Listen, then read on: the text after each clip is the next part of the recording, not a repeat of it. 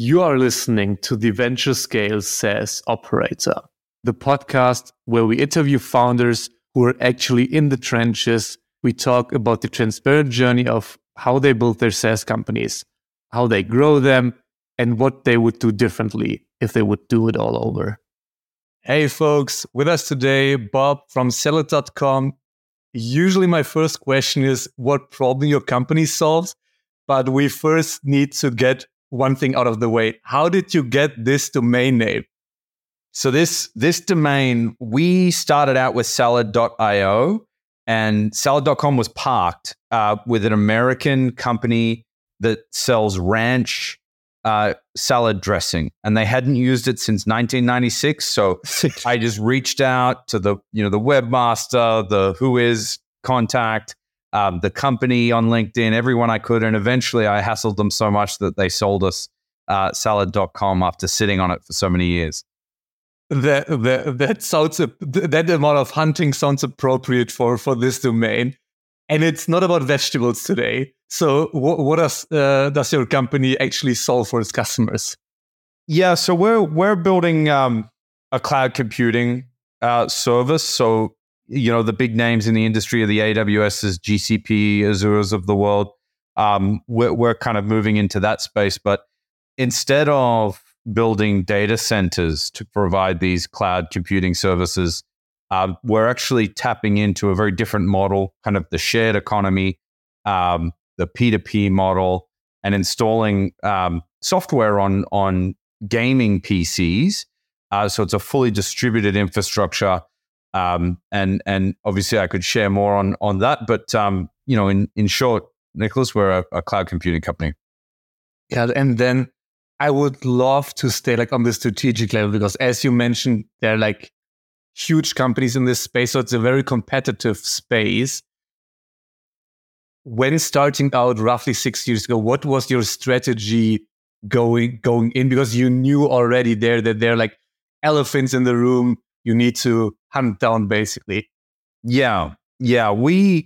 So the initial kind of aha or why now moment for Salad came from recognizing that the two-sided market problem for what we wanted to build was solved. So we're a marketplace, right? We have suppliers of compute resources and then demand.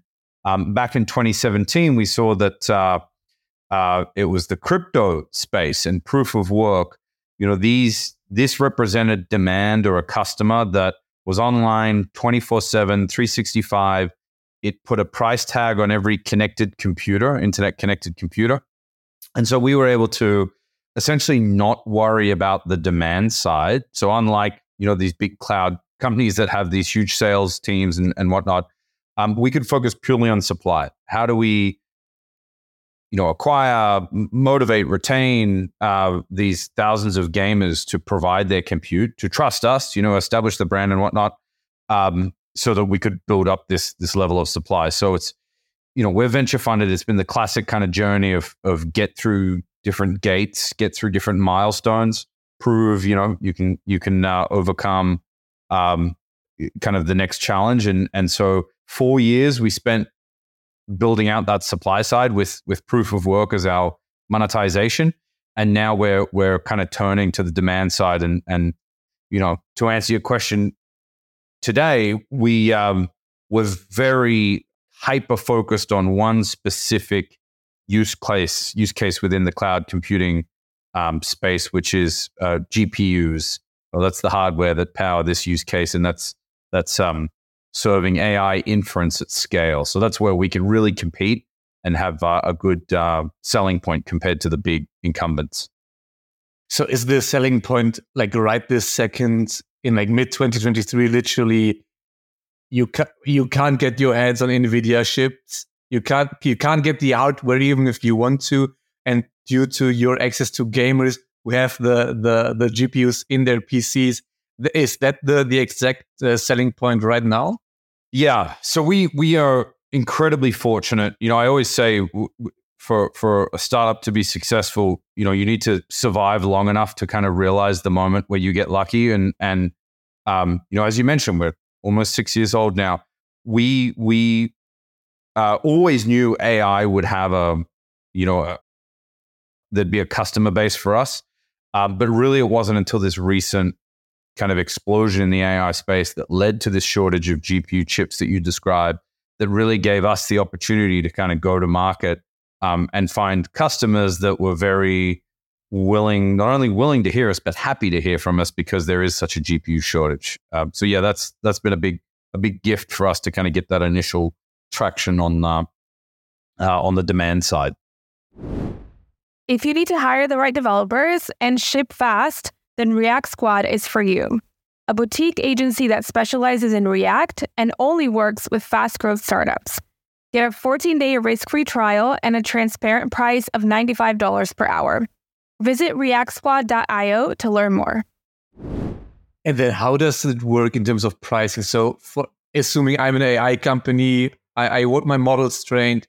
Do I buy a subscription from you and you handle the marketplace side of it in the backend, or do you literally connect me to like 4Gamers in Connecticut or whatever? Yeah, no, we handle it all. We abstract it all away. So the user experience, quite deliberately, we spent a year and a half building this system to be exactly the same as a big box kind of, the big hyperscaler, provider. So they all have the specific product that we offer is a managed container service. You give us your Docker image or your containerized workload.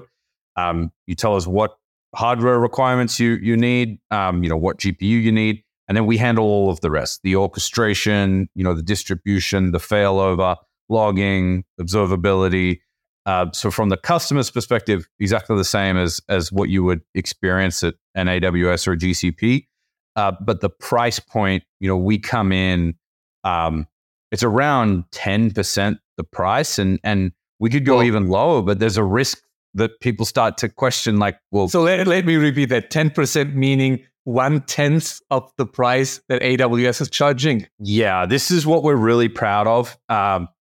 It's been a 5-year challenge to build this thing. There's so many different moving pieces in this business, but the unit economics are really phenomenal with what we've built. So if you think about these big cloud providers, they have the capital expenditure, the operational expenditure of these data centers, the maintenance, the upgrade cycle. We don't have that. We are tapping into hardware that already has been purchased for a different use case, is sitting there latent, unused for 20 hours per day. The internet's been paid for. There is a little bit of electricity to run your computer, of course, but it's a completely different model that kind of gives us an input cost that is very different to a centralized cloud. Now, obviously, there's trade-offs, right? But that's the big unique selling point for us is we come in at a fraction of the cost. What would be one of those trade-offs, like from a customer perspective? Yeah, so it's more mental than anything. The team and I have spent a year building out the security layers here. We partition the machine at kind of almost the hardware level, like the hypervisor level. We create and install our own operating system, so it's completely secure, independent from the host machine. But there's that mental challenge of if you're a customer of Salads, my code is going to be running on some random machine somewhere rather than the known entity of AWS or Google. But it's funny because if you go to Google and kind of search and put your time frame of pre-2010, that's when the cloud was first emerging. All of the news articles are saying, I'm never going to move to the cloud because I don't trust them with my data, right? So it's the exact same problem that the big cloud providers faced 15 years ago. It's the same problem that Uber and Airbnb face. A complete stranger is going to pick you up in their car, or a complete stranger is going to stay in your spare bedroom. So it's just a matter of time and kind of building the social proof, building that track record where there's no incidents or breaches, and kind of making a name for ourselves from there. So that would be one of the problems. But there's obviously a lot of technical layers I could start to delve into there. But like you say, let's keep it high level here. I would love to switch gears a bit from more of the product conversation to the company building side. So you already mentioned that you're venture backed. How much did you raise so far, roughly? Yeah, we our most recent round was a $17 million US Series A. That was last year, early 2022, and we had a handful of kind of like pre-seed and seed rounds prior to that. Yeah, so let's say like roughly 20 million, like they went in or something, and I stalked you on LinkedIn as one does, and you have like roughly 50 employees. Is that right in terms of the ballpark, or how big is the company in terms of the headcount? Yeah, there's about 50, just shy of 50, kind of 40 and change we have. Yep. And then how, for such a internally technical, like deeply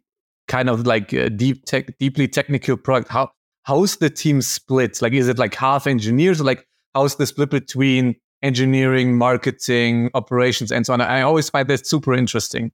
Yeah. So we only just made our first marketing hire about 4 months ago. So that's very new, kind of a one-man team there. As you kind of suggested, very heavy on engineering, right?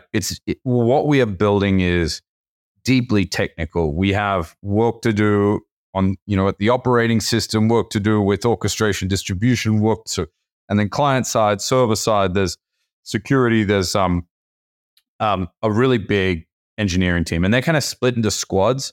So we have a product manager working with, a handful of product managers, each working in kind of a squad, which are made up largely of engineers. But then kind of one level up, because we're a marketplace, we have sort of the demand side, customer side squads and teams, and then we have the supply side squad that looks after kind of the gamers. So there's several kind of splits within the org chart. I would love to double click on that, because for the people who might be like pre-series A or just like before like a big seed round, like hiring is ahead of them basically. So in starting from the top, so you have a CTO, I assume, and then below the CTO is there then engineering manager. Like, could you break down the org chart of the engineering organization for us? Yeah, we don't have C-level titles yet, but the equivalent of essentially head of engineering, and then we have an engineering manager that then coordinates. There's actually two kind of engineering / project managers. One engineering manager for the demand side and one for the supply side, and so. And then engineers in each of those squads. So visually, that's kind of what the org chart looks like. How big is a squad? Like, how many engineers per squad? It depends. We as big as 5 and as small as 1. There's a squad where there's just a kind of a one-man army looking after the crypto side of things. So, but it's very fluid. It's such is the nature of the startup. You constantly have to kind of revisit whether because your human resources and what they're focused on, is a reflection of capital allocation. Where are you spending your money, and is that the right thing for the company right now? And maybe we're unique in the sense that it's quite complicated. There's supply side, demand side juggling there, but we're constantly. It is quite fluid. We do kind of. Pull people from here and throw them there, and it's great in that sense that everyone on the team really gets to work with everyone else. So we don't have a huge emphasis on the org chart here. I'll put it that way. Yeah, no, I always find that super interesting, just because we try to like go into the nitty gritty, because that's like in the end when you listen to a podcast, that's like the things you can actually apply if you're building your org right now. And then, okay, so of the 47, like how many are roughly engineers then? Just like roughly. Yeah, probably about half. I would say about 20. About 20 are engineers. So then we have the engineering department covered. We have the one marketing person covered. What's the rest of the split in terms of the rest of the peeps? Yeah. So for on the product team, and then we've got community manager, and a couple of guys doing kind of go to market on the supply side. A couple of guys doing go to market on the demand side. So are those then basically like salespeople, or what do you mean if you say go to market there? Yeah. So these guys have been with us for years now, like 3-4 years. And another thing in a startup, you wear many different hats, right? So particularly if you are truly building something new and unique, it's not like you can go out and hire for that specific skill set. So we kind of within the ranks have taken on the supply side the skill or the discovery that we made that we then kind of developed into our own internal skill set is influencer marketing. So these two guys working very closely with influencers.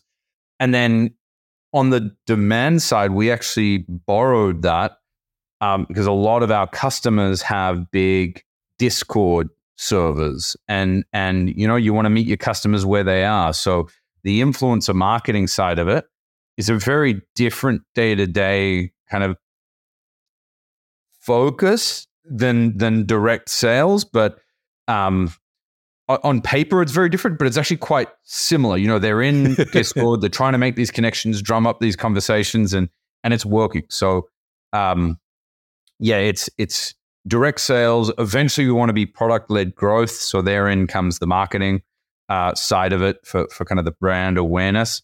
But then it's influencer marketing on the supply side of this marketplace. Interesting. And then how, as you said, you're just starting out with that Series A to build on like the actual brand to be very known. How do you plan that currently? Yeah. So on the supply side, I'd say we're very well known. For five years now, we would have hundreds of influencers that we've worked with, and that's evergreen content. That's always up there on YouTube. And we got the social proof, like the Trustpilot and big Discord community and whatnot. So we're known there. On the demand side, that's the challenge we're kind of facing now, and specific to us, one of the big challenges we've faced the last year is we can support any workload, any use case in any vertical with any buyer. You could be a data scientist, you could be an artist doing rendering, you could be an engineer doing simulations, you could be DevOps doing CI/CD. We had to pick something, right? Because if you dilute yourself too much, you'll never make a name for yourself. So we kind of picked the hot flavor of the month right now, which is AI, serving AI inference at scale, but specifically Stable Diffusion. So generating images at scale. And we're fortunate that some of the big names in the space are using us as their back end. And so we're kind of marching towards a big announcement with the biggest Stable Diffusion community in the space. So I think that's going to, be incredibly helpful for us in terms of like establishing the brand. Because like I said, we just hired a marketing hire recently. We're not on any market landscape maps. So we're only just launching the product now after kind of a year and a half of building this container service. So we're shifting now into that next chapter. And I think it's going to come through just big name relationships is kind of the strategy right now. I mean, you're quite experienced as an entrepreneur compared to maybe the average or at least the younger listeners. How do you manage the conflict is maybe the wrong word, but the pull between knowing that going narrow and having focus is what is needed to have an easier way penetrating a market compared to, especially for venture-backed companies, you kind of have the obligation to go big. So how do you plan like the going in steep and then broadening? Yeah, with clarity comes confidence. So over the last 18 months while we've been building this thing, one of the truths that we've known, one of the things that is true, is that our TAM, our total addressable market, is massive because it's any job, any workload, any use case. But for us to realize that future, we have to survive, right? And so to survive and subsequently thrive, you've got to get that initial traction, and if you dilute yourself too much, that failure mode of running out of money is very real, probably the primary failure mode. So I think picking a horse and kind of backing it and making sure, and if you pick the wrong horse, because that can happen, changing your mind quickly and kind of pivoting quickly is important. But and as long as you build the strategy based on, okay, what milestones specifically in terms of like revenue do I need to hit to unlock this next round? Series B, Series C, whatever it might be. And make sure that what you're going after and kind of focusing your efforts on is big enough, and you have enough clarity and therefore confidence to actually hit, cross that threshold to unlock future funding to then go after bigger horizons. And we've faced this question, and there's been fierce debate internally many times, 2 times really in our history, where we've had to pick something, put our efforts into it, and hit the metrics needed to then unlock more capital. Because with more cash, then you have the ability to kind of grow into that future addressable market.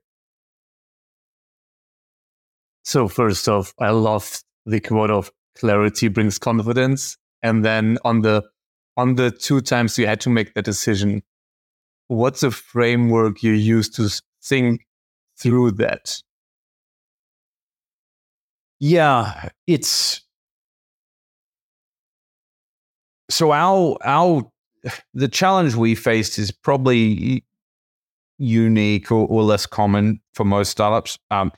That workload agnostic nature of Salad meant there were many right answers. But how did we get to a point where we have that confidence, so that we have that clarity on, and therefore we're confident this is the right answer? And so for us, it was an exercise of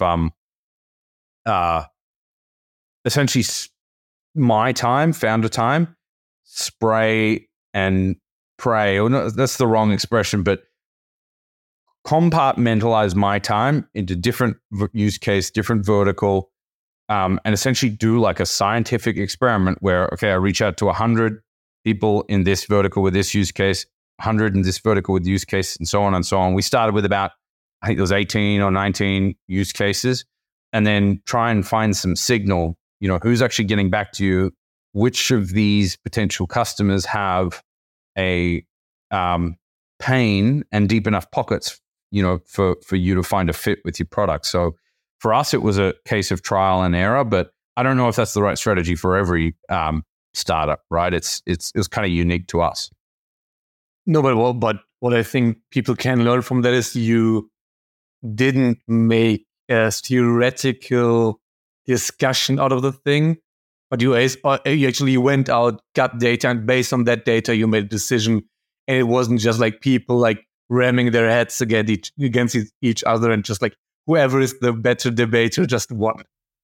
Yeah, that's a sure way to die, right? Or to not make it is convince yourself that you've got it right, because you've never got it right. You need to be out there chatting to people and but it's super tough. It was probably the hardest year for me. I was chatting to another founder last year who was describing like trying to find product market fit as a lonely walk through the desert, because you can go months where you're going after having these conversations and it's just you're just not finding that signal that you need. So there